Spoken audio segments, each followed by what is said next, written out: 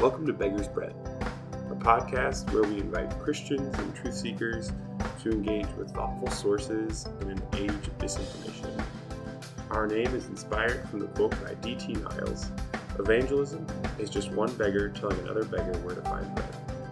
Each week, we recommend a source for you, either a sermon, podcast, or video. This week, we're bringing you our second interview, so you don't have to go anywhere for the source. You can stay right here. And the name of this episode is Praying with Our Bodies, because we'll be talking about fasting. And I have here with me today Charles and Karen, some good friends who have mentored me in my walk of prayer and just been an incredible encouragement to me and several of my friends. And so I was very excited when they said they would be willing to be interviewed about fasting. So welcome. Thanks for coming today, guys. Thank you, Luke. Absolutely. Let me ask, just before we start right into fasting, would you be willing, and you guys mentioned this idea I love, Charles, do you mind telling us a little bit about Karen's walk with Christ? And Karen, do you mind telling us a little bit about Charles' walk, just so people have an idea of what you've gone through, how long you've been following Christ?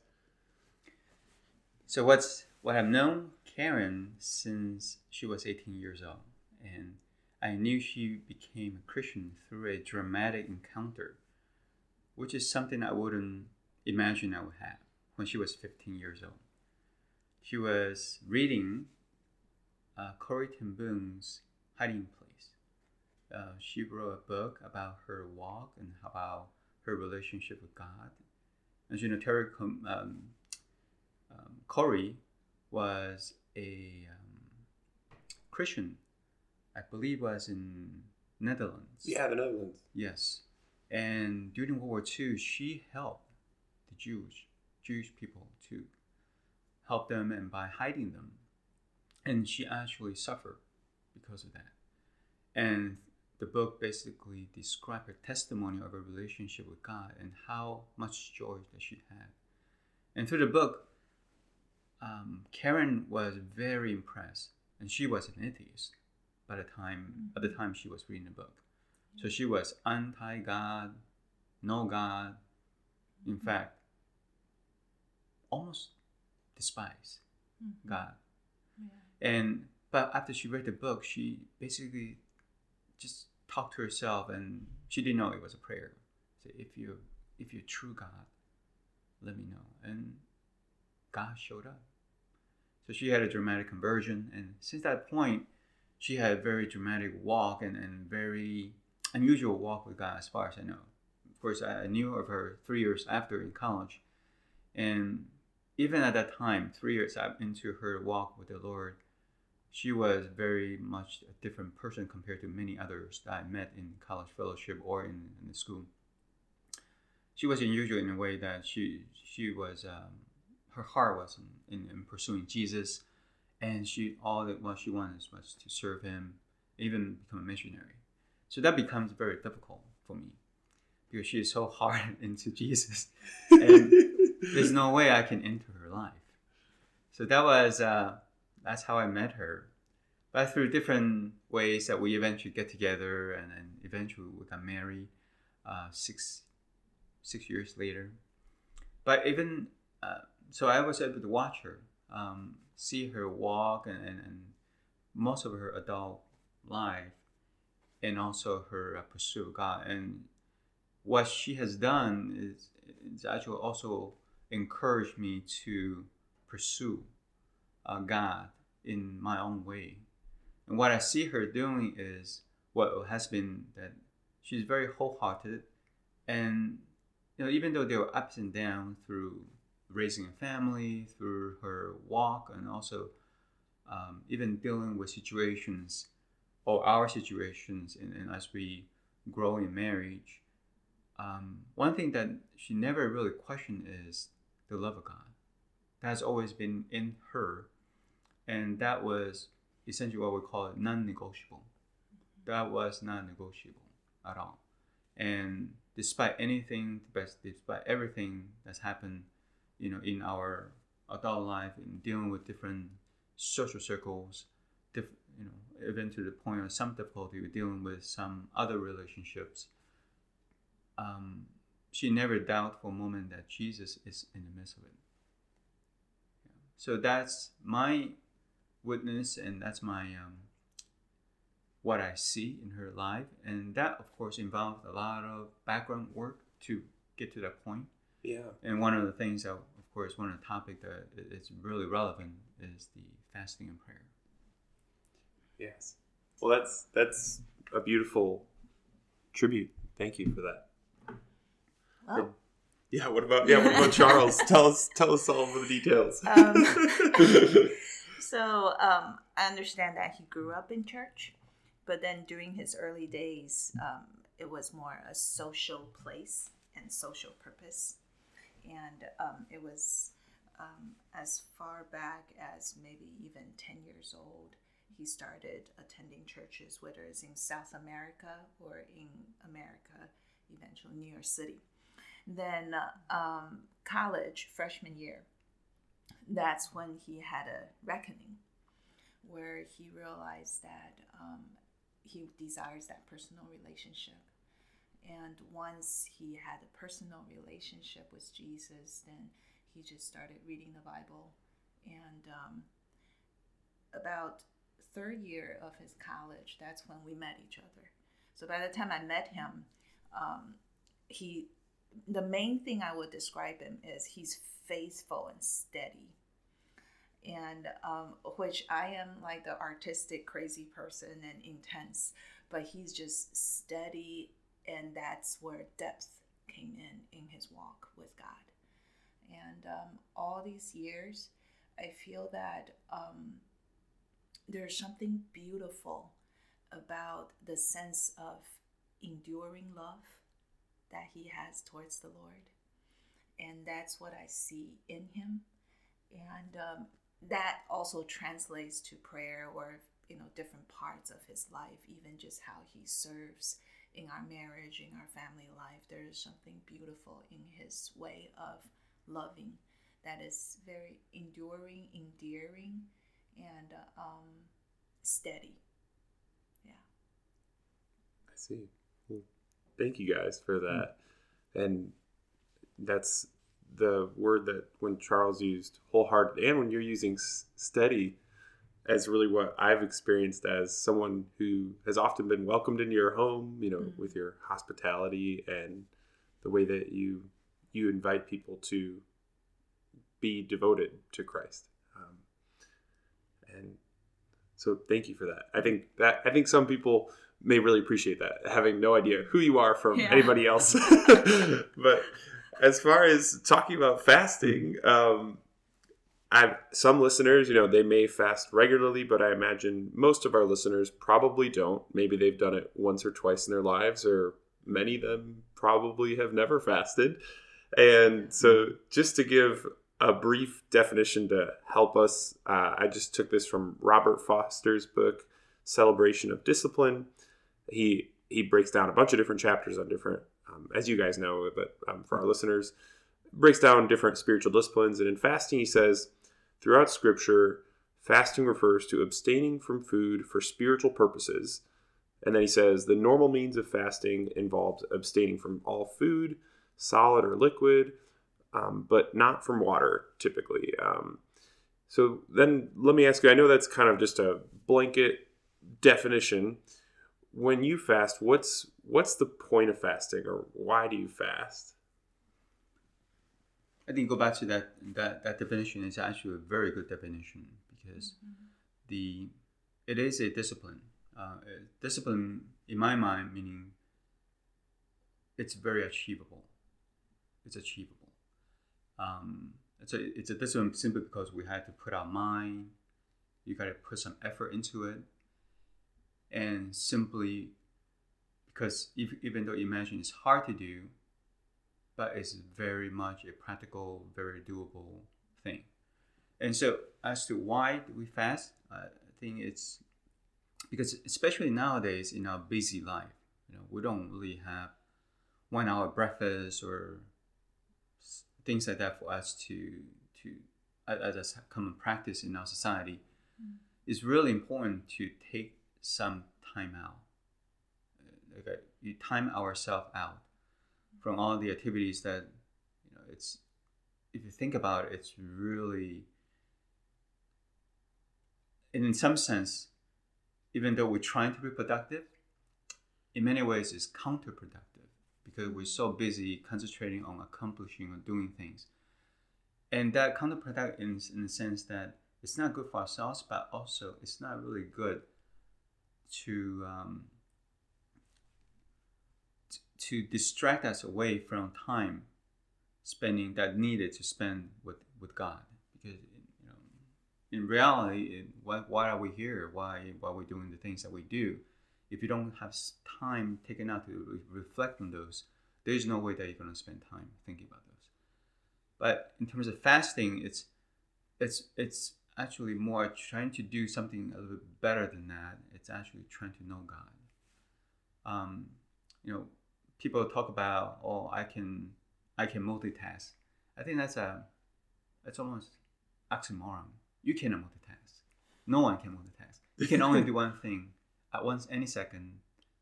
That's it. One thing at a time. There's no such thing as multitasking. And so either you choose to hear God or just sit there and listen to God, or you don't. We cannot really fool ourselves that, hey, I'm doing all the things, I'm praying at the same time. Yeah, you can do that. But I don't think you're going to do that well. Because you're basically flipping 1 second to another to do one thing at a time. So fasting, in a way, is to encourage us, put ourselves in a mindset, and also in a literally location that we can hear and read what God is trying to say. Because we cannot really hear if we're just talking and doing things all the time. So the whole point of fasting is to hear, try to hear from God. And to do that, you need to create a space. You need to create a zone where you can actually have the ability to do that. So if I'm listening to you correctly, it's this idea that we won't be able to hear from God if we're not listening. Like if we don't just stop and listen. It's very difficult. I see. Very difficult. I think for me, fasting, I probably just use 3 words. One is to reset, and the second, rhythm, to get into a rhythm with the Lord. And then third is respond. A lot of times nowadays when I fast is because I can clearly hear Holy Spirit is inviting me into that as an invitation. So for me, it's reset, rhythm, and respond. I see. Thank you. Thank you for orienting our conversation. My next question is just more of just a question of your personal experience. When you first introduced to fasting as a practice in Christianity, and from that time early on, has anything changed between your perspective of fasting between then and now? I'll start because mine's kind of funny. I think the first introduction probably is me reading through the Bible. It's just, when you fast, there's a lot of fasting in Old Testament and when Jesus teaching about fast. And the first time I fast was actually, I wanted to go into mission field and wanted to be single. And there was this guy, Charles, pursuing me. So I decided to fast and ask God to change his mind. So that was my first time of wholehearted 7 days. No. And what was funny was during the time of fasting, all the different scriptures that God gave me, I was like, oh, no, it's going different direction. So that was a funny experience. So God wasn't fasting at the time. So God didn't answer your fast then, not the way you wanted him to. No. Yeah, he had something else in mind to tell me. So that was my first introduction. So in terms of fasting, after even in college days, I think it was more of watching people, some people modeling that for us. So you've seen people doing it, not necessarily teaching, but they say, hey, let's do a fast, and basically we ended up praying together. We knew that we're fasting. We knew we're praying for a purpose. So that is my orientation to fasting back in college days. And I found that kind of difficult because, all my life I was not told to fast. I was told to eat 3 meals a day, eat healthily.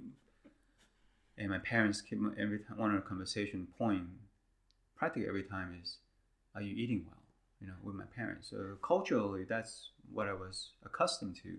You eat. It's never that you fast. So that was a different, almost like a culture mindset change. I see. So it wasn't, but it was an interesting concept because I knew that biblically it's a real thing, but I didn't know how to apply it in my personal life. Right. So, but I was able to watch people do it, and it sort of defined what fasting can do for you just by modeling other people. I see. So in a lot of ways, Karen reads the Bible and decides to do a fast for 7 days because Charles is pursuing her and she doesn't want to be in a relationship. And Charles, you were introduced to fasting by just seeing other people model it by doing that. So from that, it sounds like, those are when you guys were in about college. Yeah. How has your view of fasting, or has it changed? I don't know. Maybe it hasn't changed in some ways, or maybe it has. Yeah.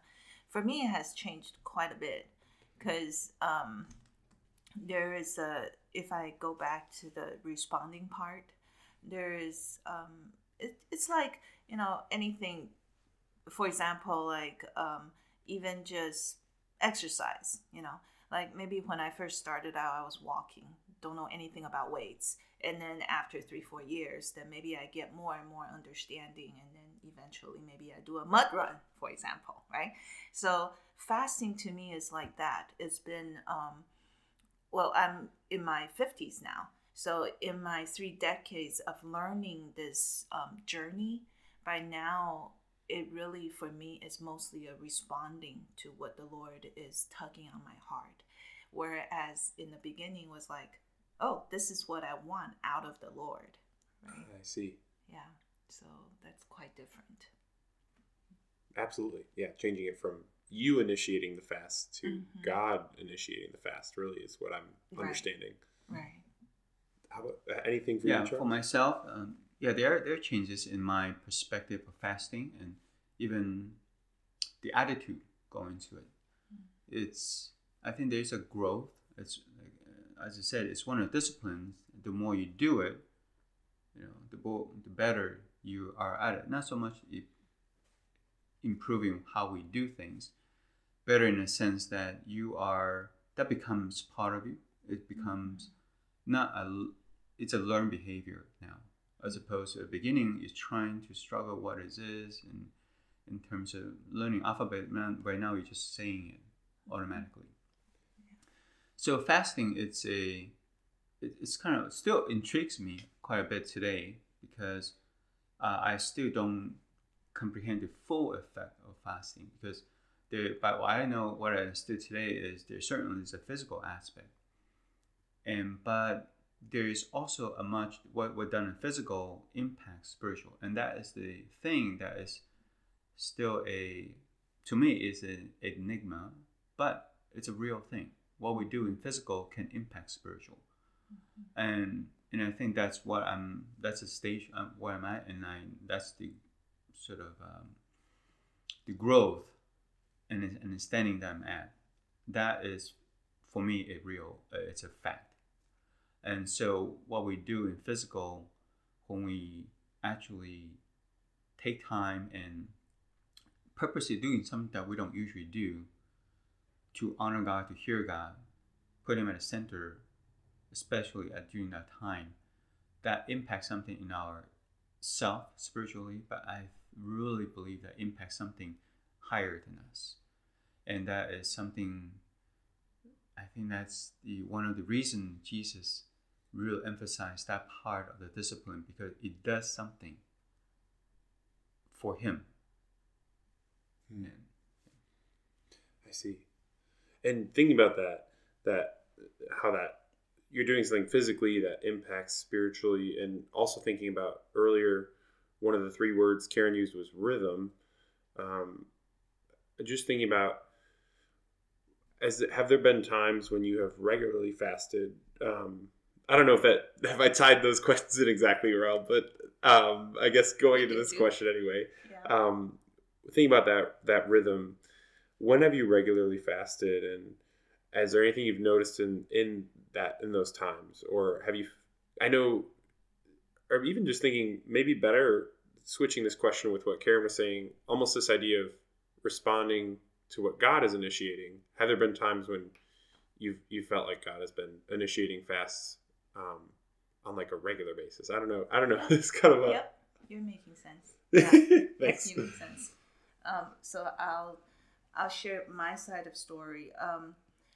If I be totally honest, I think ever since my 20s, other than the time I was pregnant, nursing, those 5-6 years of having kids, I would say my life has been a life of somewhat of a lifestyle of fasting and prayers. Okay, so it's a regular thing. Yeah, and full of ups and downs and misses and all that. But what I mean by regular is looking at 3 decades.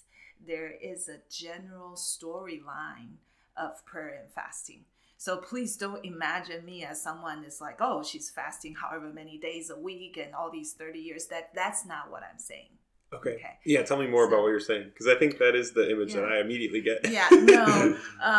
Keep in mind, I know probably everybody here doesn't really know my personality, right? So I'm not one that is like, I can't even do laundry on the same day every week. I can't, I am not type A. I'm not organized person.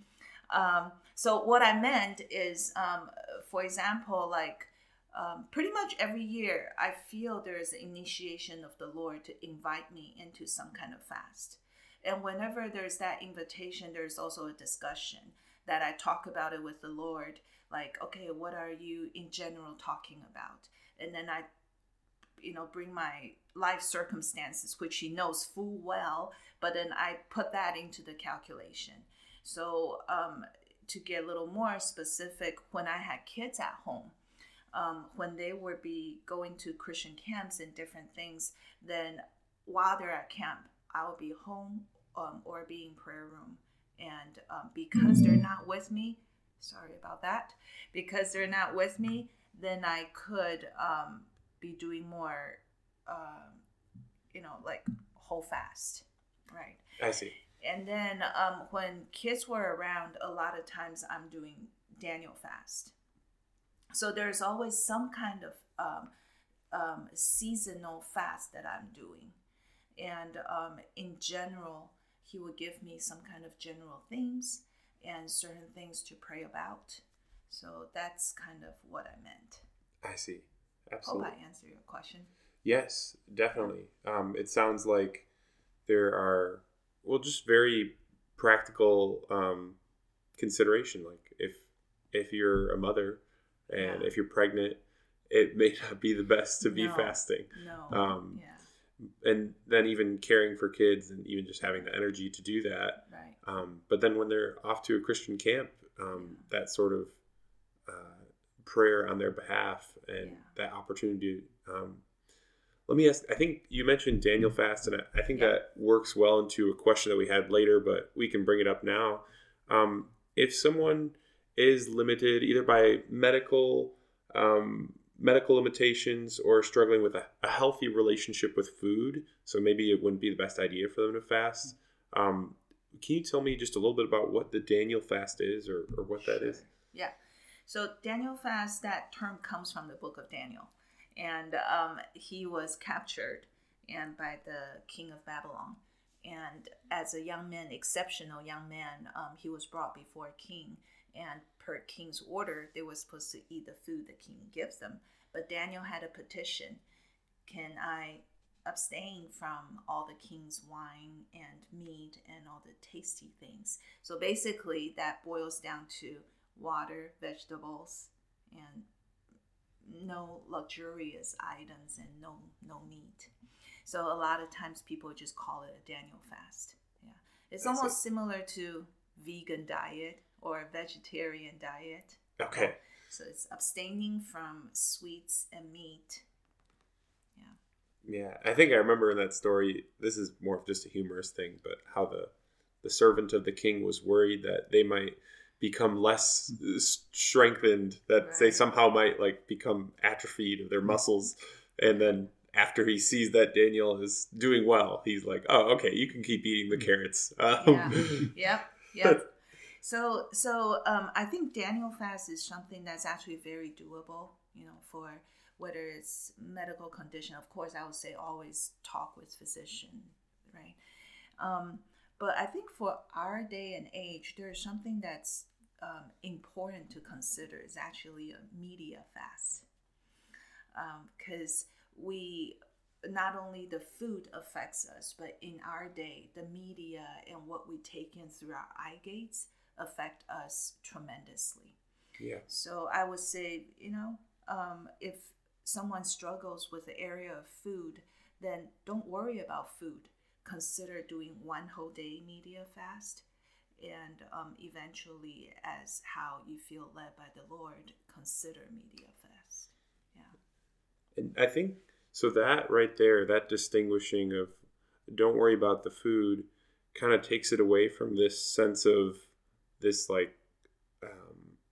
I'm trying to think the right word, almost like a legalism, but I know we use that word a lot, but kind of the sense of if I do the right formula, then God is going to do what I want. Like me, first time. Right. That's exactly what I was thinking when Karen tried to fast to say, I don't want Charles to pursue me. And Charles being like, I'm very grateful that fast wasn't answered. So It did answer. He did. That's a great point. He did answer, not the way that Karen wanted.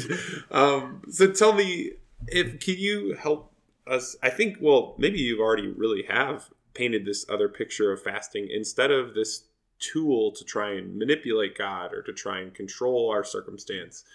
You've both presented a view of fasting that is a posture of listening, a posture of receiving.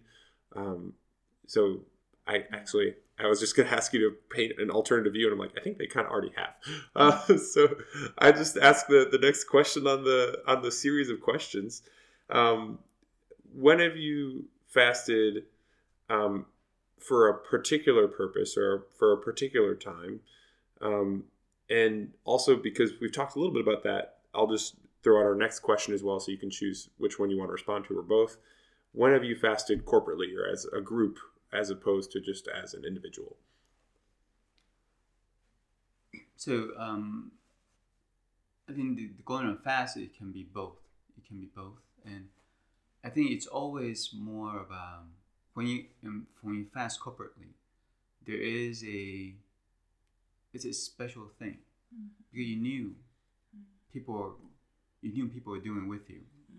So there is a camaraderie, even though it may not be right next door, you might not see the person every day or talk about it every day, but the fact that you know that there are people specifically fasting and we're all doing it for the same reason, that adds something to your fast. It's almost like a team. It's a very tight sports team. You all know what you do. You're in this together. Yeah. You're exercising spiritual strength, it's a spiritual exercise, and you're all doing it. You know you're doing it because you say you are. And a lot of times you cannot just see the other person shrinking down. So they're doing it. You mean their physical disposition, just they look a little... Yeah, especially those like really heavy duty prayer warriors. When they say they fast, they mean water fast, I see. I don't think anybody nowadays. Sort of. We can't expect everyone to be on water fast simply because of the culture but when there's a corporate fast, it's mostly given a choice. You fast from something. It could be media. It could be anything. But you know that people are intently, it's just like we said at the beginning, fasting is not so much the conduct, not for doing things, but is to take time out to put ourselves in a place where we can hear God. Try to hear what He is saying to us and pray back to what He is saying to us. Not so much requesting what we want from Him. So if you have that in mind as a fasting, and you know people around you or even far away places doing the same thing, that really give you courage to keep on going. Give you encouragement to say other people are doing the same thing. It's very much like Hebrews saying that there are many brothers who are going through the same, in that case, is suffering. Many people are going through the same thing. And you know that historically people have done it and you're going through the same thing. So what you're going through is nothing unusual. So you give encouragement to keep on going, to persevere. And what we're talking about now is fasting, and it helps you to persevere in the fasting, because it does take a lot of, like sports, it's a mind game. Yeah. It made it very much so.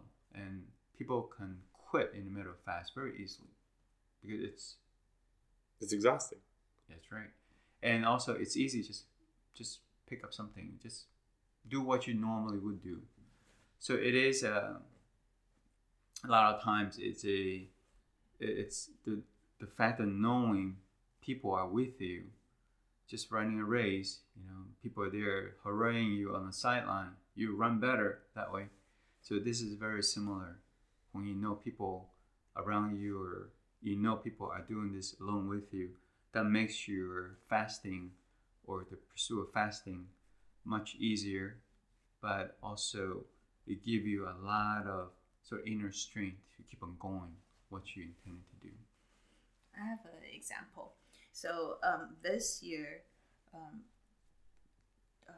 I had the luxury of doing something. I mean, this sounds weird, but I've always dreamed about finding time just to go away, extensive time, and just being in prayers and spending hours with the Lord in the Word and all that.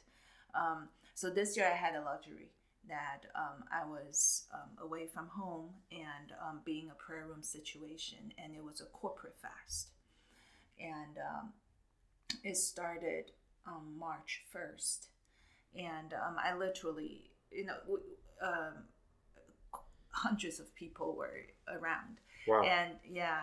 And then it's not like, who and who is doing water fast. That is not the point. But the fact that more than 100 people were all there, and we know we're there for the same reason. We're there to seek the Lord. We're there to pray for our nation, pray for the lost, and carry one another in our hearts, and just different things that. By the time is, the 10th day, it was very obvious who were doing water fast. And I bet. Yeah. And for me, it was very moving. I was not doing the water fast, but it was very moving. It's almost holy to watch some of the 60s and 60 and older. And then some are 30, 20, 40, just different ones. And we're all in it together. And we are all sitting there depending on the grace of the Lord. And at the same time, we're all hungry for Him. And it was just tremendous strength in the sense that we're being able to be together. And during that time, Charles, because of work, he was home and he was doing Daniel fast. Hopefully he doesn't mind me saying that. And so we were not together, but we were connected in the sense that we're running for the same thing. Then lockdown happened in the middle of it. It was a 40-day fast. Oh, this is... Yes, this year. This March. Yes, this right year. Before the lockdown for the pandemic. Yeah, okay. March. And then lockdown happened, so change of plan. And my kids drove me home. And then I came home. And then once I'm home, I put on the mom's hat. And very quickly, it became harder and harder for me I was doing a liquid fast. It was harder and harder for me to balance between my hunger and desire to keep going with my fast, as well as my desire to love my kids and my husband. So it was a great experience. So toward the last 10 days of the fast, I could only do Daniel fast. But I had the grace. I didn't feel guilty. I didn't feel victorious. None of that was important. But it was just, we were all part of this whole thing that, Lord, we're crying out to you. And later on, I learned that, as all of us knew during lockdown, a lot more prayers were happening. Yeah. That by the end of the 40-day fast, a conservative count was more than 100,000 people joined this whole global 40-day fast. Wow. So it was very encouraging. And I do want to point out one thing I've learned is that as I learn in this journey of fasting, one thing I find is super important is to spend a lot of time in the Word of God. Because even as our physical, natural part is to some degrees getting weaker or having deferment, it's super important that I'm very engaged with the Word of God and feeding my spirit, feeding my emotion with the superior food.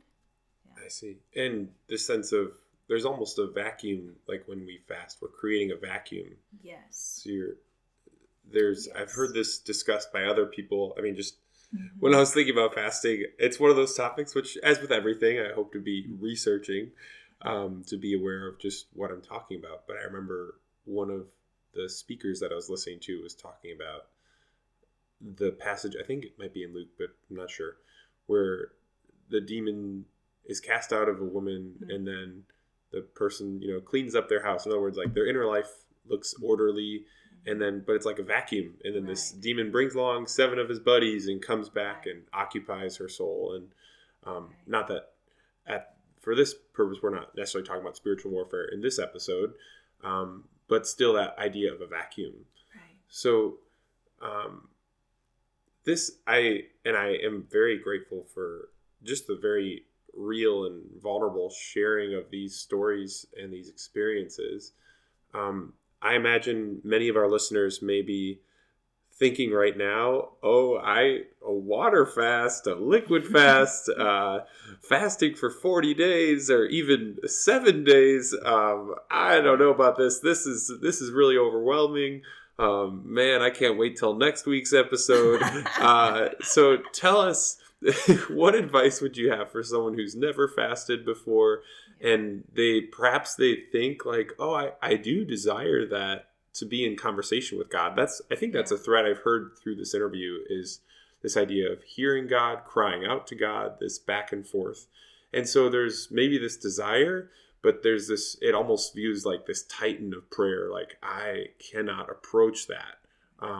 What would you tell, or how would you encourage someone in just practical advice when they're thinking about fasting, but they're thinking, that's not really for me?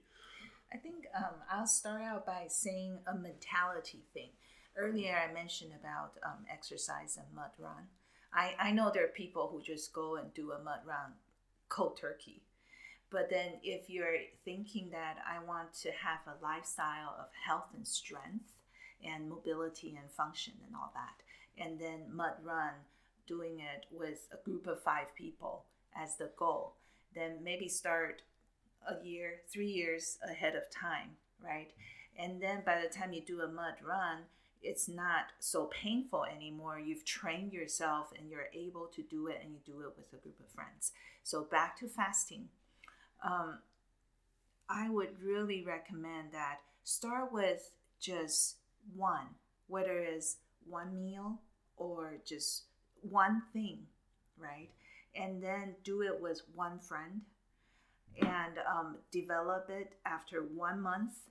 Then maybe talk about, hey, let's pick it up a little bit. Let's read through the whole gospel together for our next time of fasting. It could still just be one meal, just So pick different areas, really think about it like a venture to grow the spiritual muscle in this area.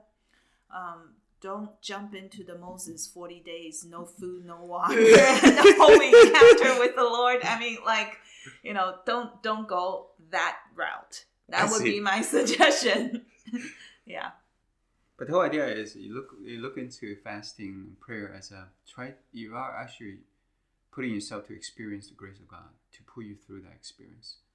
And so at the end, no one can actually do this well on their own. The extreme would be water fast. I don't think anybody's going to, at the end of the fast, they say they did it themselves. There's no way they're going to. There's no way. They have this inner strength that came in as they put themselves in a place where they really desperately want to hear God. And God, at the same time, even though God fed them spiritually, He also helped them physically as well.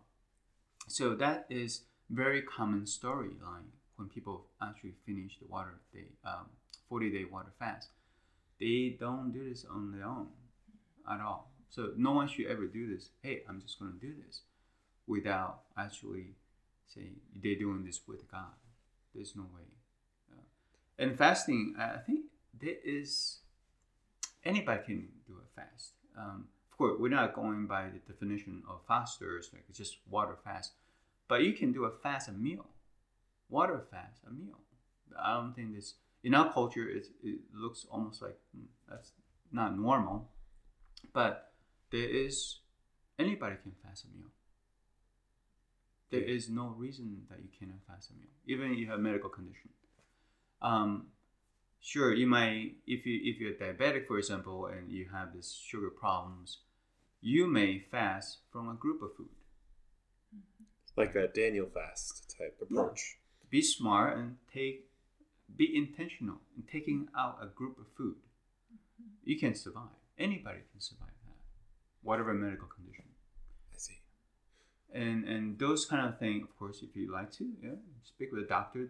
I don't think a doctor will object you taking out a group of food for a meal. And in fact, he might encourage you to do so. You mean he might encourage me to stop eating sweets or stop eating meat? No donuts. That's right. Yeah, and those but the whole idea is not to do something to trick ourselves. Again, the whole idea is do something intentional to remind us. We are doing it because we want to take something away from our life so that God can give us something else. Yeah. Well, thank you for painting that picture as well, because I think that is way more approachable for someone. And I asked you for those experiences, so I'm not in any way saying no thank you for the other things, more just thank you for that first step, because one meal a day or one meal a week just seems like, oh, yeah, I can do that. I'm sure some people think I forget to eat sometimes anyway. So exactly. Depending, me personally, I eat all the time.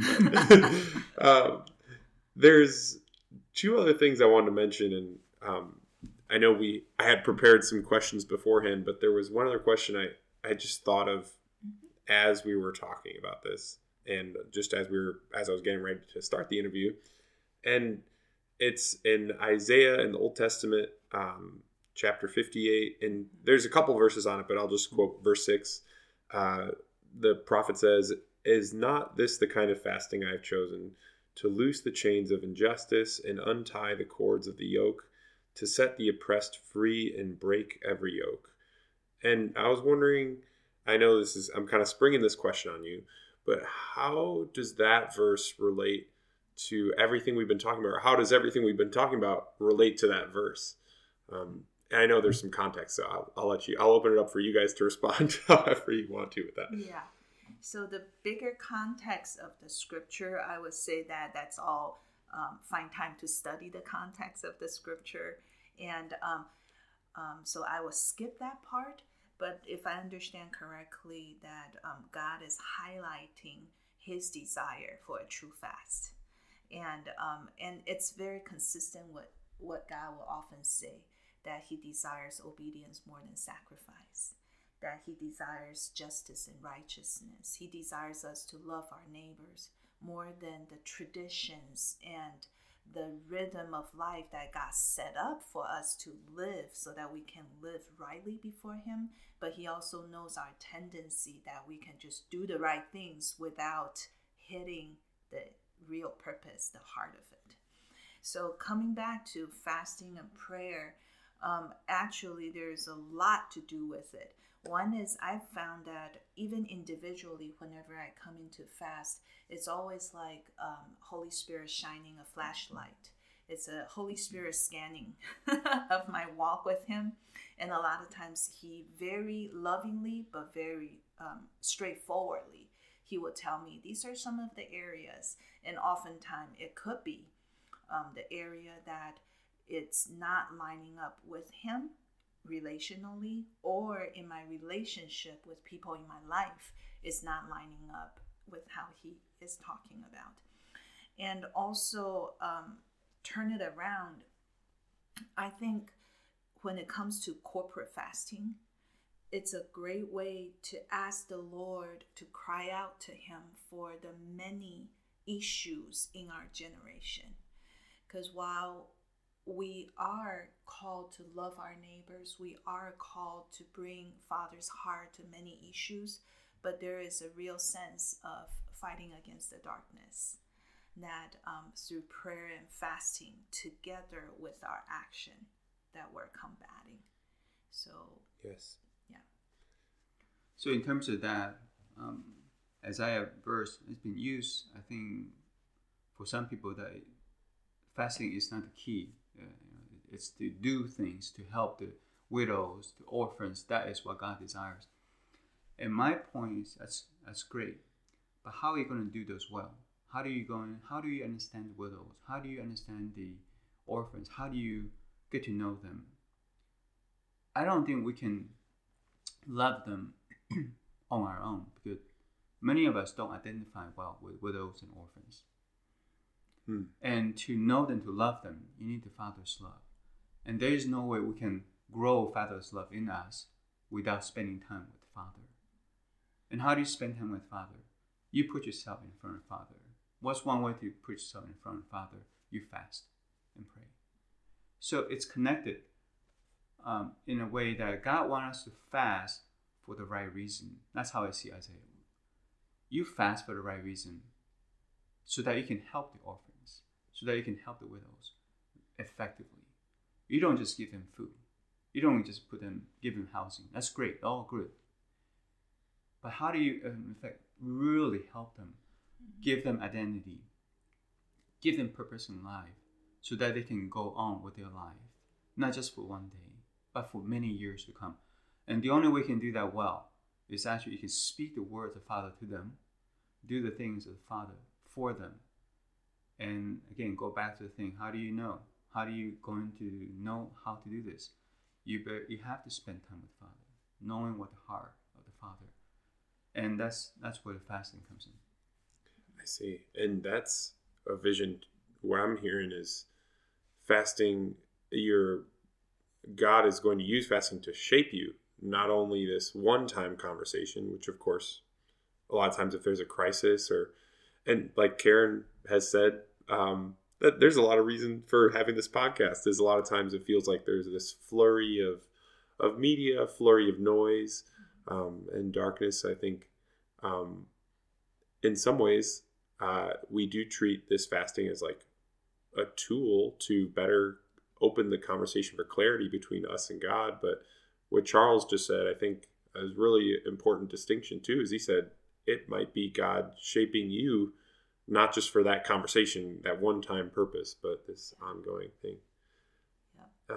And then there's really one last quote I had, and then obviously if you have any closing thoughts, we'd obviously love to hear anything else that's lingering.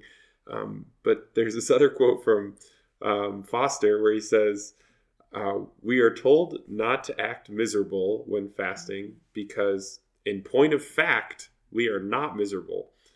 And I think that paradigm for viewing it is a real stump for me, a real stumper. Like oh, what? I'm not miserable. I love eating. I am miserable.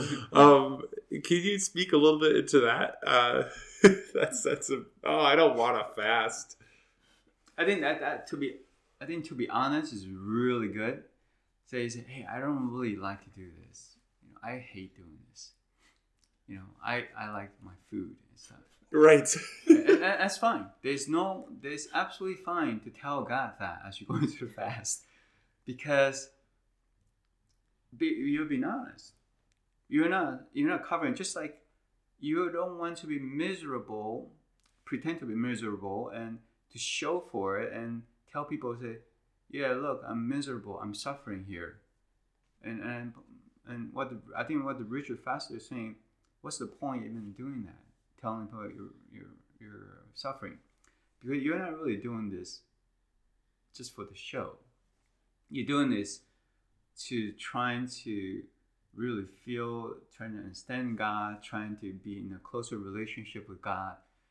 So is that more important than the other things that you're worried about? So it's a perspective issue. And I don't think there's anything wrong if you feel like food is more important than knowing God, because that's where you are at the time. If you feel there's something wrong with it, then that is exactly something you pray about. And you don't have to,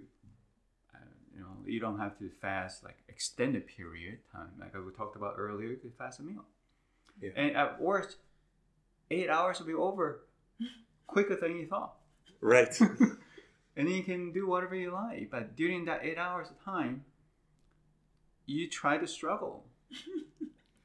There's nothing wrong with it. And I think this is different from, Jesus was saying that, if you tell people what you did, you got your reward already. Right. I think this is a little bit different. People actually, what Jesus is trying to say is, no, if you get to know what true fasting is about, there's such a joy from inside that will express outward. Yeah. So there will be that, and I think that's sort of it's something for us to look forward to for for people who are wanting to fast. That it's an outward sign that if you're accomplishing the fast, it is a joy. If not, you try it again. Yeah, there's nothing wrong with it. Yeah, it's like workout. I keep going back to that. Hopefully some of us have enjoyable workout sessions, and some are just like, but we keep at it because it's right for us to keep going for a healthy body, right? And so this, I think this very important. I do want to just quickly mention there's some practical things that I'm sure there are great books out there. And so for people who want to start trying fasting, it might be good just to read a little more. I know Bill Bright, he's written some really good articles on practically how to enter into fast, and those kind of advices are wisdom. Don't do lots of sugar before you're going to fast. There are certain things you can do to help your body to transition in a more joyful way. I see. Yeah. And there are a lot of materials over the last several decades, apparently, about fasting, because there is I wouldn't say it's a movement, but there is a lot of interest from both Christian and non-Christian about fasting, because it does develop something in you in rejecting some of the food and put yourself in a place. Of course, as a Christian, we want to approach the Father because it's a real us, and Father is a real person that we can encounter, and by getting rid of the sort of unnecessary things in our lives, it does help us to make that encounter more meaningful. Excellent. Well, thank you both for taking the time. And I know you both are very generous with your time and with your space as people. And our listeners may not know, but I know there are lots of demands on your time. So I just want to say thank you for taking the time to be with us and to share your experiences and wisdom. Yeah, thank you, Luke. Absolutely. Be here. Excellent. Well, that's a wrap for the second interview that we've ever had at Beggar's Bread. Come back next week. We'll be talking about merchants of outrage. So a little bit different than this week. We'll see you next week.